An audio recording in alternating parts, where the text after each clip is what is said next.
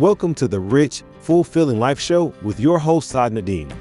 Saad is a fiduciary and licensed financial life advisor who specializes solely in internationally trained physicians like yourself and helps you build a tax-efficient retirement plan, a children's education plan, and an estate plan in 4 weeks without selling you any investments or insurance. RFL Wealth Management has grown successfully because of internationally trained physicians like you that have come to Canada later in life and are looking to retire comfortably with sound, tax-efficient advice and enjoy a rich, fulfilling life. And now, your host, Saad Nadeem. Welcome to another episode of your Rich, Fulfilling Life Show. I'm your host, Saad Nadeem. I'm so happy you're here with me because today we're finally going to be talking about the interest rates, inflation, there's a recession happening. A richsession is the new word for this recession this time around. So I'm going to be explaining quite a bit about what all of this has to do with you as an internationally trained physician. So firstly, we're going to get right into it, talk about what is a richsession rather than a recession. We're going to talk about interest rates that finally hit a point where it's hurting high net worth people, and when will it end? Right? So we probably want some guidance of when we think this will end. And, when the interest rates will start going down and, life can get back to a bit normal, I guess. And finally, I'm also going to be talking about some key things to remember as an internationally trained physician going through this period. So the first thing is richsession is finally happening, and I'll give you a little timeline of how we've got here. So as you may remember, last year, about January of 2022, interest rates started increasing for a bit, and then they stayed put for about 4-5 months until this June. Then they may raise again in the month of July. So the first set of hikes that happened from last year, when interest rates went down pretty much from nothing to 2, 3, 4%. It didn't really affect too many high net worth people. Obviously, lower income families did get hit quite a bit at the grocery store and at the gas prices. But overall, most people were able to cope with that interest rate increase. Pretty much happened like every month, essentially, last year. Now, during this time when interest rates were increasing, got zero calls from any of the clients of what's happening with the interest rates, why they're increasing so much, because for the most part, at least our internationally trained physicians were doing okay. Around Feb of this year in 2023, interest rates started to remain steady. Bank of Canada came and said, we're not going to be increasing anymore. Inflation has seemed to curb, meaning it's not increasing anymore. It's actually starting to show signs that it's going down, which is a good sign. So when the interest rates became steady, again, no calls, for the most part, like we knew this was coming. Interest rates can't just be at like 1% for the rest of our life. So everybody, I think, kind of expected it. So, again, no calls and no questions, concerns from anyone. But this latest interest rate increase that happened in the month of June, finally starting to get some calls like, hey, what's going on? I thought this whole inflation thing was under control. Why is this happening? Why are they still increasing the interest rates? Because now mortgage rates have creeped up to 6-7%. Rental income has stayed about the same because you're obviously by law, you can't increase your rent on your tenants by too much. But if you were in variable mortgages, you've seen your mortgage amount probably increase by 40 to 50%, while rent may have only increased by 2 to 3%. So a lot of people are now, at least a lot of our internationally trained physicians who have rental properties as a part of their plan, who chose to go with variable mortgages at the time, and now seeing that cash crunch, or they might even be in negative cash flow on a month-to-month basis that they have to obviously sustain. So that's where these rates have creeped up to, and it may again raise in July, but I'll talk about that a bit later. But this is what they mean by the word richsession, which is that the people that are being impacted the most this time around are actually high net worth individuals, people with actually assets, people who actually use leverage to grow their net worth. Because again, unemployment is not increasing as much. Actually, the U.S. just showed pretty much pre-pandemic level on unemployment rate. Canada's in the same boat.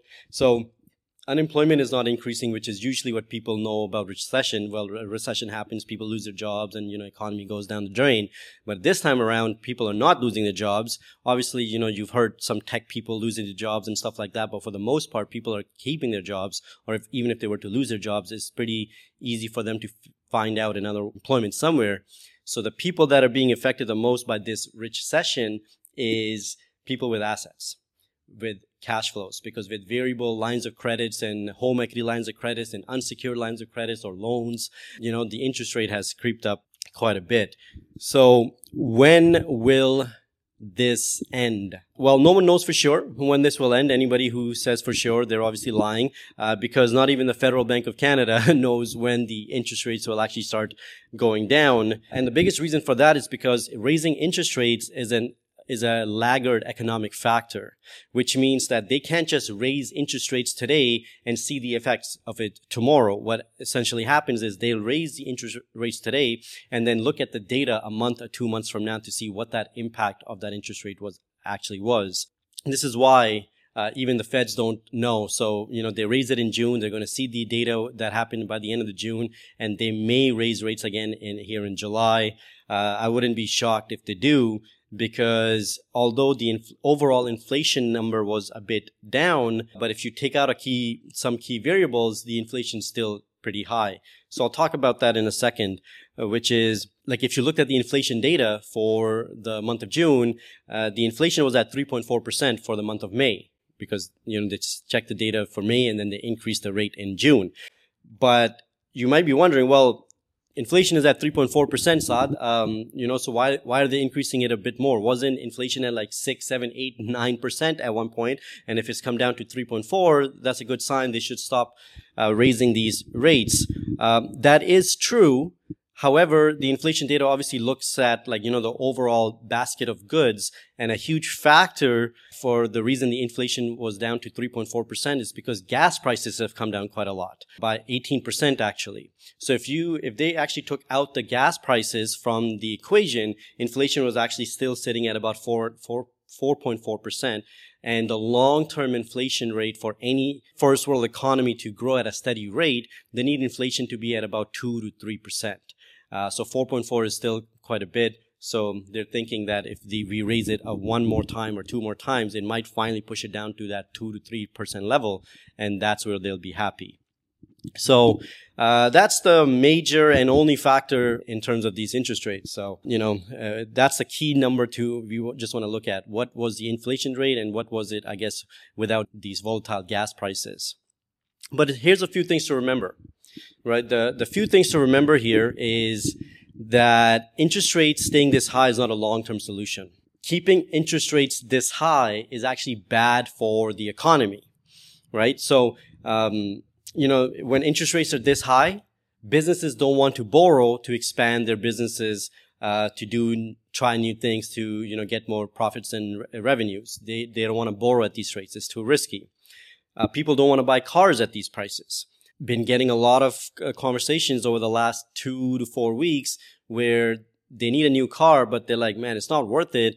I think I'll just, stick it out for about 6 months, 12 months, and maybe next summer, the beginning of the summer is when maybe I'll buy a new car, because interest rates hopefully by then will be quite low. So you can finally see the effects of these interest rates finally affecting people's decisions to actually make major purchases. So business expansion is one. People don't want to buy cars these days at these high interest rates, and home prices are not increasing as much because of these high interest rates. So if rates stay this high over a long term, we will actually be in a recession rather than a recession, because interest rates staying that high is bad for the economy. So this is not to say that, interest rates will come back down to the 1% and the 2%. I don't think we're going back there for a long, long time. But if they could even come back to about 3 to 4%, because that's where the long-term interest rates needs to be. Inflation is going to be around 2 to 3%. Interest rates going to be around 3 to 4%. And if we can get back to 3s and 4s, I think many people would be okay dealing with that new situation, and mentally be prepared. Well, at least we're not paying that 6, 7, 8% that we have to pay right now. And 3s and 4s all of a sudden look a lot better. Now, so if you have rental properties with variable mortgages, what should you do? That's a question I'm getting a lot these days. Real estate is a huge part of a lot of our clients' rich, fulfilling life plans. So we do have to take this into consideration. So I think at this point, just hanging in there is probably the best option. Doing nothing is probably a good option at this point. There's no point on if your existing mortgage is coming up for renewal and trying to lock it in for a 5-year fixed. 5-year fixed, I was just looking around, is around like 6.5%, 7%. I think that's probably too much to bear for too long, because I really don't think interest rates will stay that for like 5 years. Probably sometime around next year, the interest rates should start curbing down and bringing back the economy back into equilibrium. So, if your mortgage is coming up for renewal, I don't think locking that in for a long time, just taking that variable, whatever that rate may be, is probably a better option. And essentially, I guess what I want to say is that there's no need to panic at this point. There's no need to panic. This economy goes ebbs and flows. We experienced a lot of growth over the last 10 years. Even through the pandemic, we experienced a lot of growth. But now that the economy is slowing down, the whole point of interest rates increasing to this point is they want to stop people from spending. That's essentially it. If Canadians can just stop spending tomorrow, interest rates will start decreasing the day after. Right? But that's not how it works. People have needs, people have wants, people have money, they want to spend it, enjoy life, live a rich, fulfilling life. And that usually involves in spending some money. So as long as they keep raising interest rates to the point where people don't want to buy that nice new car anymore, people don't want to buy a new home anymore to upgrade, as long as they keep stopping people from making those major purchases, inflation should obviously trickle down.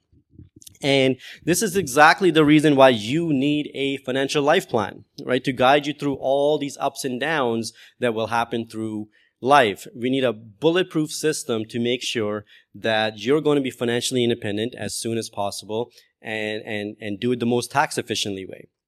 So how are you going to get to your retirement? How are you going to make sure your kids are going to be able to pay for their education? Because at your income levels, they're not going to qualify for any government funding. So we have to make sure that we do have a plan to make sure that there's going to be money for their education. And most of all, how do we make sure that all of this goes to our kids eventually as tax efficiently as possible upon our death? So if you are interested, we've put together a guide called The Most Tax Efficient Retirement Plan for Internationally Trained Physicians. You can get it at startmyrfljourney.com//tax efficient.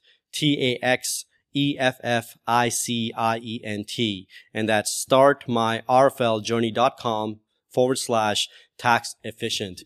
So if you're interested in getting that guide, check it out.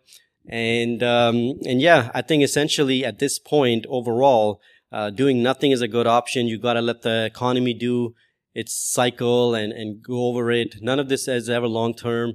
Nothing is forever. So if you are in a bit of a negative cash crunch, the best thing I can do is get yourself a solid financial life plan that will make sure that, hey, if you are in this position, what's the best way to get out of this position? What's the best way to bulletproof yourself from this happening in the future, and do it the most tax efficiently way possible. So with that in mind, thank you so much for listening to me today. I hope you start your rich, fulfilling life journey today.